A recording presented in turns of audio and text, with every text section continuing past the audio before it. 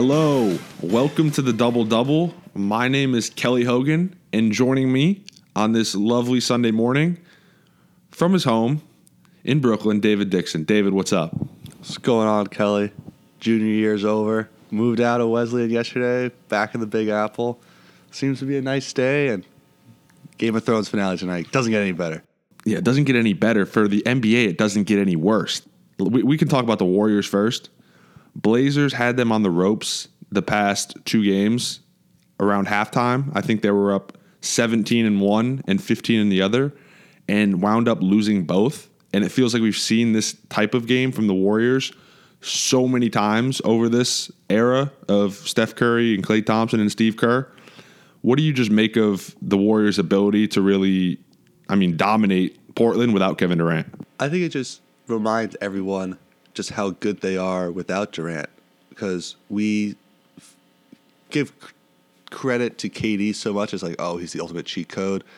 And then we kind of just forgot how good they were before Durant signed with them. They won 73 games. Their emotion on offense is just incredible. And this is what Steph can do when he's given the chance to be the guy. When Steph doesn't have to share the spotlight, he's an MVP caliber player. And he's an MVP caliber player even when he does share the spotlight with Durant. But when he comes out and just dominates games and is winning games by having 37 and 36, hitting big threes and huge layups, and there's just nothing Portland can do, because this is like the best version of the Warriors prior to Durant. Like, they're clicking on all cylinders right now. Yeah, I love this version of Steph Curry. Same for Klay Thompson.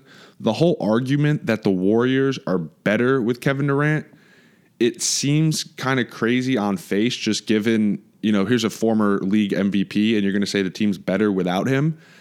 I think the style they play is different, and Seth Curry said it really well. He's like, there's no way they're better without Kevin Durant, but they're definitely harder to guard. They're just different because so you watch the Warriors without Durant. Draymond becomes this playmaker the way that he was before Durant got there. Instead of being in that tertiary role, he's now more of a focal point, where Draymond has been incredible this series. It's the Draymond of old, triple doubles, dominating in pick and rolls, making great passes, great defense. They're just different. And people, it's the human instinct of, oh, Durant's out, we have a chance, thinking that the Warriors are going to maybe, take their foot off the gas pedal a little bit and be easier to beat. And then these are still champions. This team did win a title without Durant. So they're just different, and they'll be different next year too, because they're going to lose Cousins. They're probably going to lose Durant. If they re-sign Thompson and Green, I don't know if they'll make the finals, but they'll definitely be a contender without Durant next year. Yeah, and speaking of Draymond Green, he's not a free agent, but he's eligible for a contract extension. The way he's played in this series in particular, he's been sensational. Like you said, he's been dominating on defense. I'm not sure if there's a guy who's faster in the league, and I cannot believe I'm saying this about Draymond, but when he gets the rebound and pushes the ball, just the frantic way he dribbles down the court, he looks like he's out of control, but he always seemingly makes the right decision and the right read, and a lot of times that's finding Steph or Klay for open threes. And, here's a guy who has been much maligned over the course of the Golden State run. He's often talking to refs and complaining, but he's the heart and soul of Golden State. And I think as much credit as there is that goes to Steph Curry, I think Draymond Green is just as important of a piece to the puzzle. Yeah, if you just took the box scores and you saw Draymond's numbers, especially from Game 3, he had 20 points, 13 rebounds, 12 assists, 4 steals. And a block. He was just impacting the game at every single level. And Coach Kerr said after the game that he was like a runaway train or something like that, or like a wrecking ball in Game 3. Because as you mentioned, like when he gets the rebound and he just goes, he's so hard to stop, because he's too big and too strong that if you try to foul him, he's still going to get a good shot up on the rim. And he's too good of a decision maker that if you commit and that you overcommit to him, he's going to find the right guy. And with Steph and Clay running to the corners and you have Iggy running to the basket. There's just nothing you can do. And this is just, I know I keep saying this, but this is just like the Warriors of old with just their motion, where obviously Steph and Thompson make them so hard to guard because you have to get out on them because they're such great shooters. But they just always make the right play. The way that they pass and cut, it's just incredible to watch. Incredible to watch. From Portland's perspective, this series is 3-0. I think it's over. Like I said, they played very well the past 2 games. But is there anything, they can take from this game, either moving forward into game 4 and maybe take one, or just moving into the future? Is there anything Portland takes from this series? Maybe pieces they need to look to add. I know they have a lot of money tied up, but if you were Portland, this season's definitely a success because making the Western Conference Finals this year is an accomplishment. But just what are kind of some of your thoughts from Portland's perspective?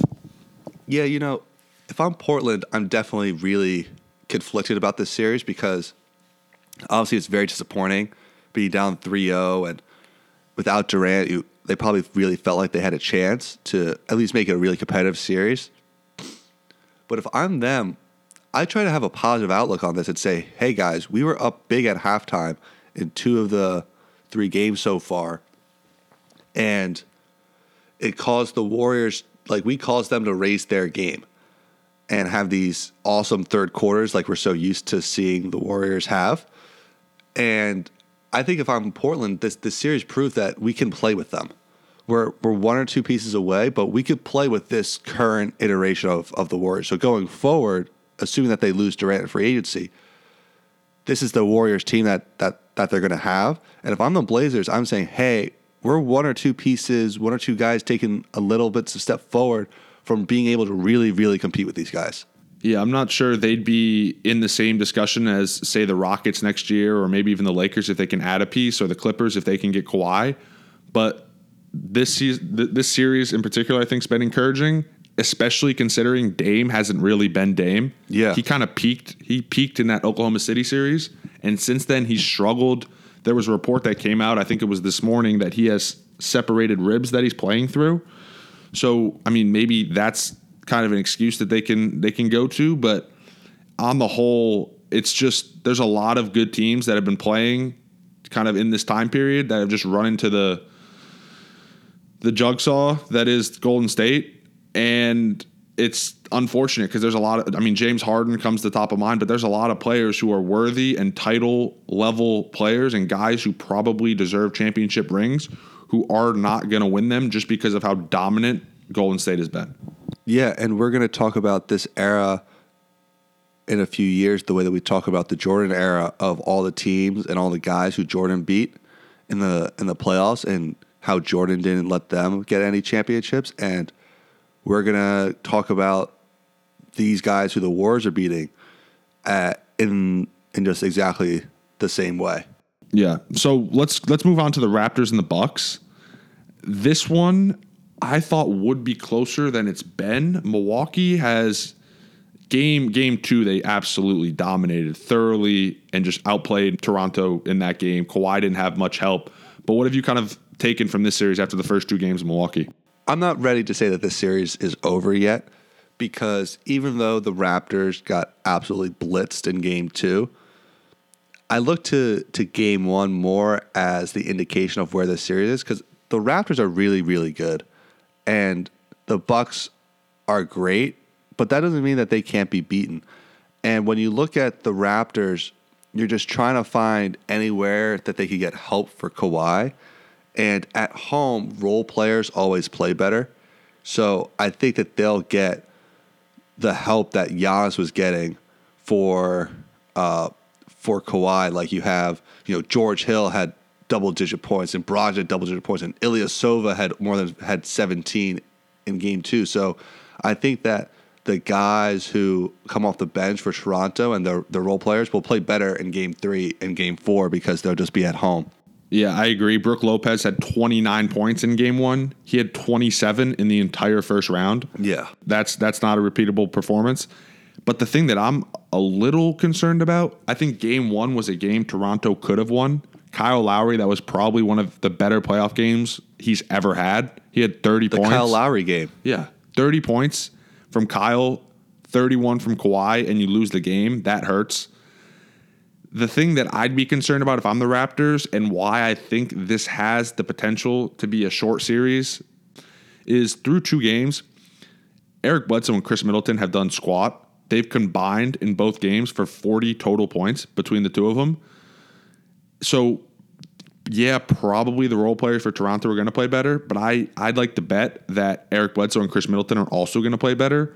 And Giannis is absolutely feasting from the free throw line. He's taken 12 attempts per game in this series, and he's just not forcing the issue and is really embracing the moment. Like some guys just have that look in their eye where like, all right, they're built for this. Giannis is one of those guys. Yeah. Kawhi, after that shot against Philly, we talked about it would have been it was an emotional win for sure, and one that maybe could have been like monumental in keeping him in Toronto. But after this series and just the lack of help that he has, that might be out the window. But this is a must win for Toronto. Yeah, I think Toronto will win Game 3 tonight. I think Kawhi will have a big game. I think Lowry at home will play well. And the role guys will step up, and I think that Milwaukee is prone to drop in a game as it did against Boston, and I selfishly want it to be a competitive series because the other one is going to end on Monday night, and this one will probably, if it's going the way it's going, will probably end Tuesday night. I had a Giannis question for you. So, has there been any player who you could remember or you could think of make the monumental leap the way Giannis has from last season to this season? Where, in terms of where last season he was obviously sensational, really good, all-star, all that. And then this year it's like, oh, he might actually be the best player in the world. I think what's changed this year has just been how well the supporting cast around him has been utilized. And a lot of that's a credit to Mike Budenholzer because the personnel outside of Brook Lopez hasn't really changed all that much. I don't know what Jason Kidd and Joe Prunty were doing, but they had the horses and they just weren't able to make it work. Maybe LeBron in like 2007 when he went off against the Pistons in the playoffs and then lost to the Spurs is maybe something that comes to mind. But I think Giannis has been this good for probably or close to this good for about a year or two. He's obviously going to get better, but the success they're having this season is more so just I would put the onus on the kind of the supporting guys and them understanding and playing into their roles. And I want to give credit to, I think it was Jason Kidd who was the coach at the time. I think it was Giannis's 3rd season where they let him play point guard. They came out in training camp and said, Giannis is going to be our point guard. And I think that has really, really helped just his development. You have this unicorn basketball player who really doesn't really have a position, and they could have pigeonholed him into being a big or just a wing. And Kidd said, no, we're going to expand his whole game and make him play point. And that's, I think, has made him a way better playmaker and a way better scorer too, because by having that experience with the ball in his hand for a whole season, I don't think Kidd gets enough credit for that because he got fired and they underachieved. But in terms of helping Giannis get to where he is now, I think Kidd gets some credit for that. Yeah, I mean, Larry Drew was the coach Giannis's rookie year, and I think he started to do that, and Kidd definitely gets credit. But I think Jason Kidd likes to take some credit for this Bucks development and stuff. Oh, for sure. And I'm sure he used that to his advantage in the Lakers situation. Yeah. But I think you're probably right. Jason Kidd deserves some credit. Speaking of the Lakers situation, I want to go a little tangent here. So they hire Frank Vogel, and then 8 seconds later, in the Woj, the eternal Woj Shams battle for who can break news first, one of the guys says Vogel's been hired as head coach, and then like 8 seconds later, they say Jason Kidd's going to be the lead assistant. But this doesn't make any sense, okay? Because if they clearly want Jason Kidd to be the head coach, why isn't he just the head coach? Why is it that they have to go through this sham of a season where it's going to be, if everything goes wrong or if things don't go right for a little bit, Vogel's going to get all the blame, LeBron's going to hate him, he's going to fire, and everyone's going to be calling for Jason Kidd. Like, shout out Frank Vogel's agent for giving him $15 million, but this just seems like we're just going to fire Vogel and 10 to 18 months and just hire a kid. I mean, is Frank Vogel, are we sure? I wouldn't have chosen him as the coach to coach LeBron. I would have given Ty Lue what Ty Lue wanted because we've seen him win a championship with LeBron. So if they don't win a championship, it's not necessarily because of the coaching. Frank Vogel is a fine coach. Like when he was with the Pacers, they weren't the most talented team, and I think they really pushed the Heat to the brink a couple times. But, I mean, if you're choosing between Jason Kidd and Frank Vogel, like I'm not going to fault you if you – like the dynamic is going to be strange because Jason Kidd's going to be there and Frank Vogel is going to be constantly looking over his shoulder. But the Lakers, they've screwed this ever since they've really got LeBron. There are so many decisions that they've made that have been questionable, and this is just another one added to that list. I mean, maybe they just want Kidd because everyone is still trying to compare Lonzo to Kidd, and maybe Jason Kidd will give him the wisdom for how to shoot the basketball from someone who couldn't shoot at all to someone who turned out to be a really good shooter. I just don't get what they're doing. I think you summed it up really well by saying they haven't made a lot of good decisions since they got James. You could even say even before that, like getting James was the best decision and the only good decision they made in the last 3 years. No matter how they were being run, LeBron was going to the Lakers. So it's not even a credit to them like, oh, they had a good situation set up that LeBron wanted to come to LA. No, LeBron wanted to come to LA because he has business ventures out there. It's easier for him to live. His kids were getting ready to go to high school. And for him, it was a life decision. It was a life decision, right? I mean, it had a little bit to do with basketball because their young nucleus is somewhat appealing and can definitely be used as trade assets. But don't think LeBron came there because he was evaluating situations across the league and was like, oh, the Lakers make sense. It was a life decision, like you said. Yeah, and from where they go forward, we're going to talk about this a little later. But so then they announced that they're not rehiring someone for Magic's job. So it's just going to be Pelinka now making the decisions. Well, has Pelinka proven anything about knowing what to do? Like, I would have fired Pelinka too and hire someone else. Yeah, I would have just started over. Rob Pelinka will always be loved by the Lakers management simply because he was Kobe Bryant's agent, I think. He's got Kobe in his corner basically, and the Buss family does not want to upset Kobe. That's my read on it. Okay, so you don't want to upset Kobe, but I mean, do they not realize that Kobe doesn't play anymore? I mean, they're making a case for the most dysfunctional franchise in the NBA at the moment, and that's tough given the Knicks state of things, but the Lakers have been a train wreck.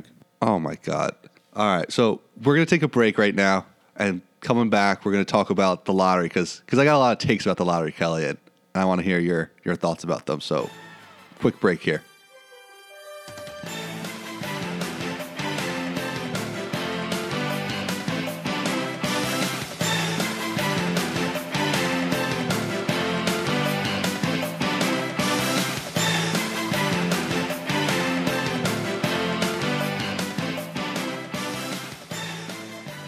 All right, Kelly.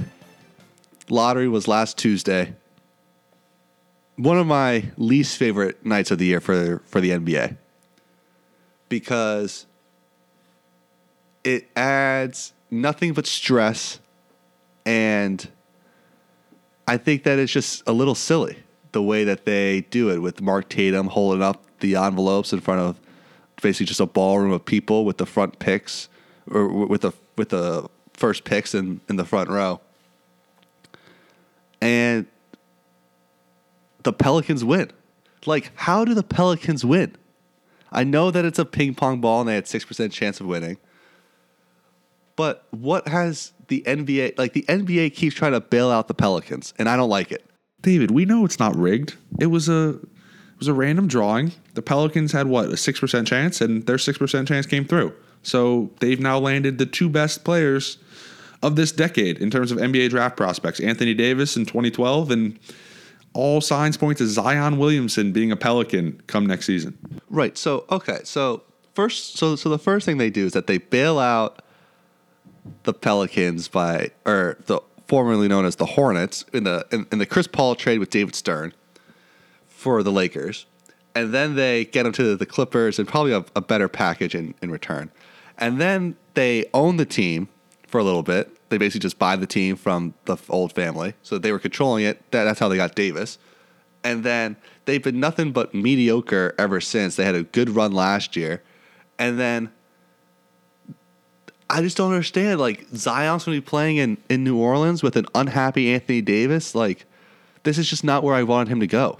Okay, I think the NBA, you're inferring in a sense that they rigged the lottery. I'm not going to go that far, but I will say it's interesting. When you hear of expansion teams, when you hear of teams moving to Seattle, to Vancouver, to whatever the next city might be, the two teams that are always brought up as possibilities to leave their current cities happen to be the New Orleans Pelicans and the Memphis Grizzlies. Yes. Where are those two teams picking? They're picking First and one, second. and they're picking two. Exactly.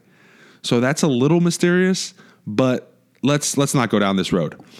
The Pelicans, they're going to pick Zion Williamson. I guess, what did you think of the revamped lottery, and then what do you think of Zion's fit in New Orleans? The revamped lottery, it's that it's going to reward teams like the Pelicans and the Lakers for realizing we're not very good. Instead of pushing and desperately trying to get the 8th seed, let's just sit our superstars down a little bit and load manage them and rest them for second halves and fourth quarters and road trips so that they can spend time with their kids and families and not have to go on the road. And what's going to happen is that you're going to have these teams who are mediocre, like the Lakers and the Pelicans, who don't play their best players. And it's not going to be tanking. It's just going to be load management. Yeah, I agree. Tanking, maybe the teams like the Suns and the Cavs of this year, when they try all season to have the absolute worst record and they are picking 5th and 6th respectively, it's a little bit of, it's just disheartening in that sense. But I think they're still going to tank. And then the teams that are also going to tank are now the teams like the Magic this year, who are chasing the 8th seed, as you mentioned. Yeah. Why are we going to chase the 7th or 8th seed, get blasted by the Bucks or the Raptors in the first round, when we can drop into the lottery, have a realistic chance? Look at the Lakers, who I think they were 11th and jumped up the 4th. If there's that type of, movement in the lottery, it doesn't make sense for these teams to just enter the playoffs to basically get run over when they can, like you said, rest their superstars, rest their guys, and improve their franchise's chances moving forward.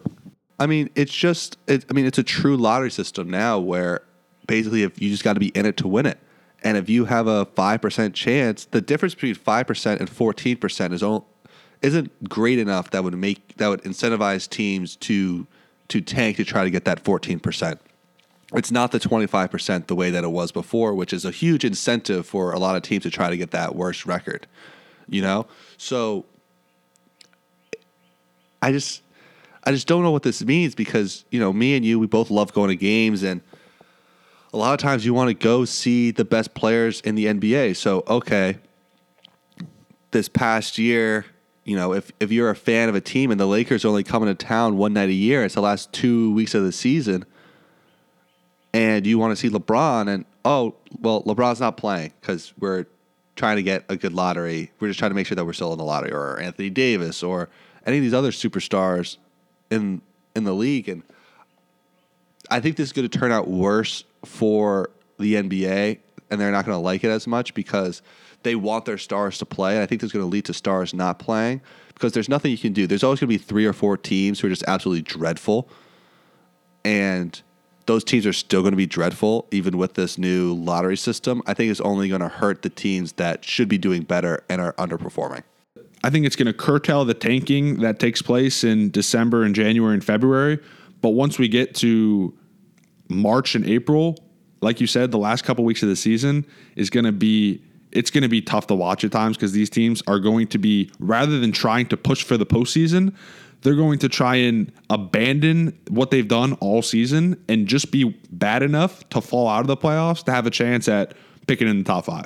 It's just an unintended consequence. The NBA really thought they were trying to, I also thought they were doing a good thing, but if you're the Cavs or the Suns or one of these teams who struggles to land marquee free agent talent, like I don't want to reward teams for just incompetence. And I feel like if you were to give the Cavs, say, a top pick again this year, you're almost doing that, or the Suns, or there's a couple other teams too. But these teams are not going to land free agent talent. Really, no one wants to go play in Cleveland. So it's one of those things where if these teams aren't going to have high draft picks, they're just going to be bad in perpetuity. Right. Yeah. They're going to be bad in perpetuity. And I don't know a better way to solve this problem, but I don't want to just it's good if different teams are good and have an opportunity to win rather than just the same teams over and over again. And a lot of these teams don't stand a chance in free agency. And then if we change the draft lottery as has been done, and it looks like it's kind of drastically altered the way in which these teams finish versus how they actually select, I'm not sure that actually benefits the NBA as a whole on the front of now these teams are not only going to strike out in free agency, but they're not going to be able to select players in the draft towards the top where they otherwise would be selected. Yeah, I mean, it's like with any sports league. It's in any system, there's always going to be the teams at the top, and there's going to be teams at the bottom. And the draft, usually the point is that with the reverse order, it's that you get the teams from the bottom to the top. And the way that the NBA with the lottery system is that doesn't always work. So the best chance still for these teams, as you're saying, is you get a top 4 pick, and because those are the guys who usually turn into all-stars. And when you have a team like Phoenix or Cleveland or Charlotte always picking like not at the top, they're just always in the lottery, and that they're just always good enough that you get like a little bit of hope, but never good enough to actually make the playoffs. And that's what's going to keep happening. But enough about the picks and the order. I want to talk about, so New Orleans is probably going to take Zion, assuming Zion still comes out, which we both think he will. Who does Memphis take at 2? Because they have Mike Conley, but Ja Morant is the number 2 prospect across all the boards. Do you think that they'll take Barrett, or do you think that they'll take Morant? I think they're going to take Ja Morant, and I think they're going to trade away Mike Conley and just totally hit the rebuild phase. And they have a pick next year that's top 6 protected. So my guess would be they're going to try and be pretty bad next year and hopefully select in the top 6 again, and then add another blue chipper to play alongside Jaren Jackson Jr. and Ja Morant. That would be what I would do. Wait, so you're saying that they're going to tank next year to stay in the top 6 for their protection? That's right. And like we just talked about, it's tough to guarantee that, but I think they're going to be bad enough where that's probably likely that they wind up in the top 6. And, Mike Conley, that he was talked about getting traded to like Utah earlier this season. I think sometime prior to the draft, because hopefully for their sake, they're going to be able to get some picks in that deal. Look to move Mike Conley, and then kind of just full on rebuild, and the Marc Gasol and Mike Conley era is in the rearview mirror. I agree that they have to figure out what to do with Mike Conley, because he's been a huge part of that whole team with the grit and grind era. He clearly loves being there. And who would he go to, though? Because so many teams have a point guard that I don't know necessarily what the market would be like. I'm thinking maybe Miami needs a point guard. Boston will probably need a point guard in the future because Kyrie's not going to be there. What about trading him to Toronto for some package centered around Kyle Lowry, and then right after that's done, you trade Pascal Siakam and some other stuff for Anthony Davis? So you're saying Toronto would get Davis, or you're saying that Memphis would get Davis? Toronto, Masai Ujiri trades for Mike Conley, basically Kyle Lowry, and maybe have to include something else. Their salaries match up. Then once you have Mike Conley and you get the green light from Kawhi that he's going to stay in Toronto, you then trade Pascal Siakam, who we didn't talk about, but has looked like a deer in headlights in the playoffs. Yeah. trade him and say OG Anunoby and someone else, maybe Norman Powell, Serge Ibaka for salary, and just get Anthony Davis. Then you have a big three of Anthony Davis, Mike Conley, and Kawhi Leonard. That'd be a force to be reckoned with. That's something I would think about. I don't think New Orleans would take that. I think that they want some picks, and they want. The hard part is for New Orleans is that, all right, so you trade Davis. We've talked about this before. Whoever you trade Davis to is going to get better. So if you try to get picks from them, unless you get a lottery pick this year, the picks for Davis in the future aren't going to be that good, because the idea is that your team's going to be good. So I think that they're going to look for a good package of players as well, and I just don't see Toronto having that package. I mean, it depends what you think of, like the Knicks. They're offering the third pick. That would be attractive. The rest of the Knicks core, outside of, Mitchell Robinson's kind of intriguing. Yeah. I don't want anything to do with Kevin Knox. I don't want anything to do with Frankie Smokes. I don't want anything to do with Dennis Smith Jr. Like the Knicks are just tossing a bunch of nickels at the Pelicans and hoping it adds up to $1, and it's not going to. The only way the Knicks get Anthony Davis, I think, is if Gail Benson, the owner of the Pelicans, is really hellbent on not sending him to LA, which she said. But I just think at the end of the day, you have to take the best offer regardless of what team you're sending him to. And right now, assuming, I don't even know if Boston will go after Anthony Davis, because if Kyrie leaves, I don't think there's really any way Anthony Davis is going to stay in Boston if he's really the only marquee guy. But if they threw in Jason Tatum and Jaylen Brown, maybe that gets it done. I think that's pretty attractive. If you're able to get both of those guys, I think that's tough to say no to. I mean, the Nuggets would have an interesting offer if they decided to jump in.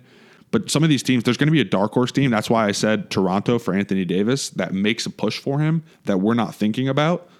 If you had to guess, do you think Anthony Davis ever plays another game for the Pelicans? Do we see an Anthony Davis and Zion lineup, or is Anthony Davis gone?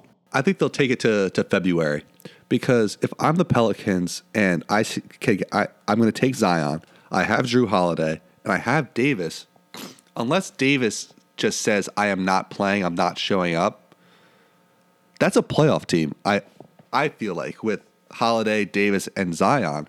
So I feel like you got to give it a chance, because if they're in the playoffs, would Davis really want to still get traded in the middle of the season if they're in like the playoff hunt? It depends what he wants. That's tough. I think I do agree with you that if you add Zion into the mix, because the Pelicans were a fringe playoff team this year, so you add who is a guy who's supposed to be the best rookie since Anthony Davis, or maybe even since LeBron, it would make sense that they would probably have a chance to make the postseason. But I just think the timelines don't really align, in the sense that Zion is going to be really hitting his peak. And granted, he's going to be good in the lead up to it, but probably 4, 5, 6 years down the road is when Zion's really going to be clicking. And I think Anthony Davis wants to go to a place where he has the opportunity to not just make the playoffs, but win championships now. And I think that the place, as I'm looking at the order, I don't know if they'll do it, but what about Atlanta? Because they have 8 and 10. You give up John Collins, give up Kevin Huerter, you pair Trae Young with Anthony Davis. The Pelicans would then have 3 picks in the top 10, a couple of nice young pieces. I feel like that would be a really intriguing offer. I think it'd be an intriguing offer, but if you're Atlanta, how is that any different from New Orleans? You're offering Anthony Davis to play next to basically a rookie, and like Trae Young versus Zion. I think it'd be a cool experiment for a year, but I don't see any way Anthony Davis stays in Atlanta. Yeah, it's just as I'm looking at this, because it's basically a 3-player draft right now on May 19th. Zion, Ja, RJ Barrett. For the teams that are picking 4 to 14 in the lottery, I think we could see a lot of teams trading out of this draft and trading back and trying to get anything that they can for those picks. What about you? Yeah, I agree. I was talking to Jordan Sears yesterday. He's high on Cam Reddish. He thinks Cam Reddish has a chance to be behind Zion, the next best player in this draft. So all right, so he's alone on Reddish Island. Okay. So we'll give him that estate.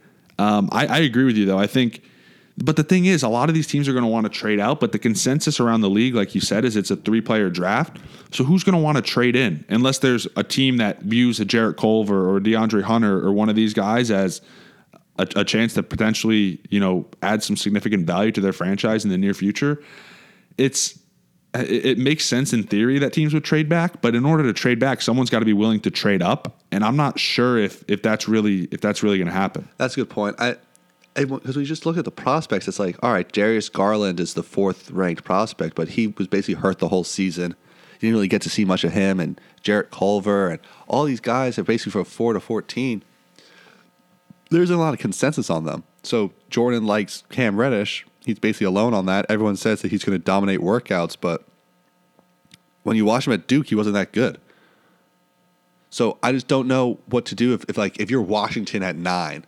Like what are you supposed to do? Take Bol? I think if you're Washington, you think about trading Bradley Beal potentially to the Lakers for that 4th overall pick, if that's not enough to get Anthony Davis. And then you have 4 and 9, and you still have John Wall's contract, which I cannot articulate how terrible of a contract that is and how much of just an impediment that is for the next GM of the Washington Wizards moving forward. Like for the next 4 years, Washington Wizards fans, they should just go in hibernation and not watch any basketball, because it's almost impossible to build a competent roster around that contract. It's just not going to happen. So I think they just load up on young talent and hope, 9, maybe you swing for the fences and hit a home run. But Washington's in a tough situation.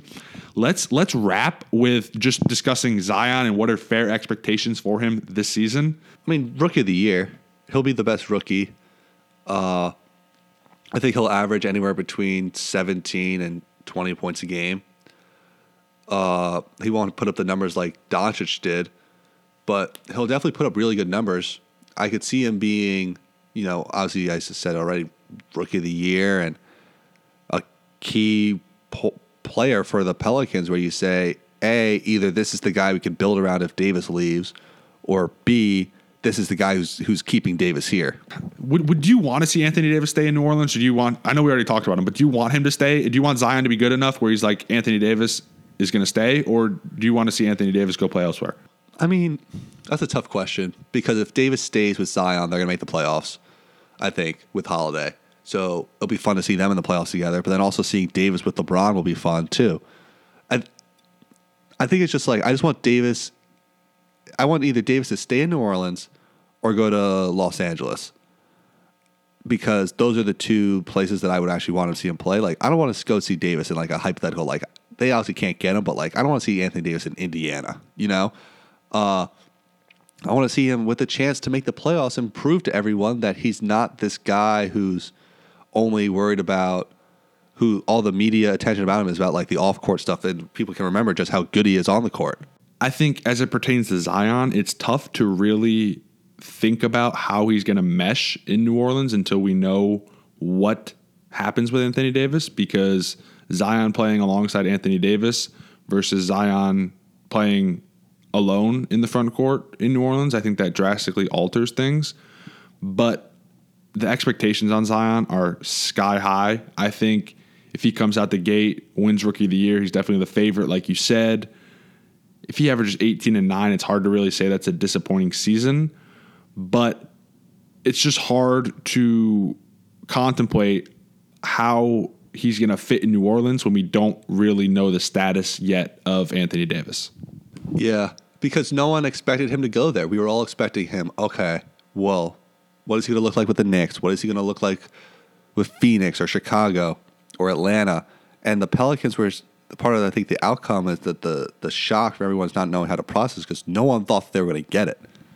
Yeah, we were waiting around to see who would get the number 1 pick, because the team that got the number 1 pick, it was assumed that they would try to flip that for Anthony Davis. And when the team that got the number 1 pick had Anthony Davis, all of a sudden that's off the table, and it just kind of threw everything into whack. I think that the Knicks, I was unhappy with the 3rd pick. I was disappointed. But I think RJ Barrett's a great consolation prize. I don't know how he'll fit with Kevin Durant, if he's still coming. I would say the 3rd pick will never actually play for the Knicks. I think there's a high likelihood they move that pick. I think all signs point that they're going to get some free agents this summer. And RJ Barrett, I think RJ Barrett's actually going to be a very good pro. I don't think his game translated great at the college level, and his situation at Duke, he was deprived of really potent shooters, and I think that affected him and his decision making.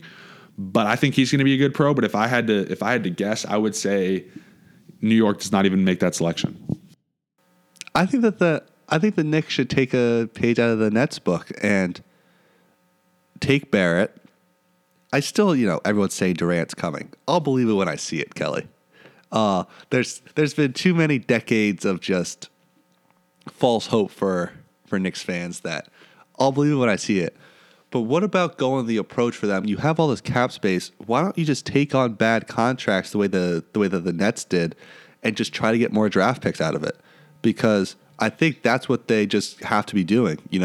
If they strike out on free agency, I think that makes sense. But if you get a Kevin Durant and a Kyrie Irving or some other permutation of superstar, you can't be taking on bad contracts then. And I think their sights are set on Kevin Durant and Kyrie Irving. So that, to me, that wouldn't make sense at this time. But David, there's a chance that we don't have basketball. Unfortunately, there could be like 8 or 9 days here if both these series end in sweeps. The finals don't start till May 30th. It's going to be tough out here. Yeah, I mean, after tonight, no Game of Thrones either. So, I mean, I just don't know what I'm going to do. I mean, Jeopardy James comes back, I think, tomorrow. So that'll be fun to watch. His daily massacres on the Jeopardy board. Yeah, I just don't see anyone who's going to be able to beat him. Like, who's going to come on the show and like, the dude's just going to run it back for the next, like, forever. Well, I mean, he just bets so aggressively that he could, in theory, do a daily double late in the game and bet $50,000 and trying to end it and just happen to get it wrong, and then that'll be the one that beats him. I agree with you that I don't think anyone can beat him. I think it'll be a self-inflicted mistake, like a bad bet. Yeah, it makes sense. And then he'll just go back to his life of being a sports gambler out in Vegas. Yeah, with a huge purse to go with him of millions of dollars. Yeah. That'll do it for this episode of the Double Double. Thank you, everyone, for listening. Please subscribe, rate, and review on iTunes. It can also be found on Spotify for those interested in listening with a non-Apple device. If you have any feedback for the show, good, bad, or indifferent, you can write to us an email. Our account is doubledouble402@gmail.com.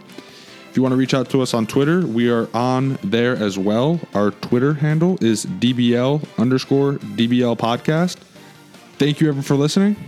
Take care and make it a great day.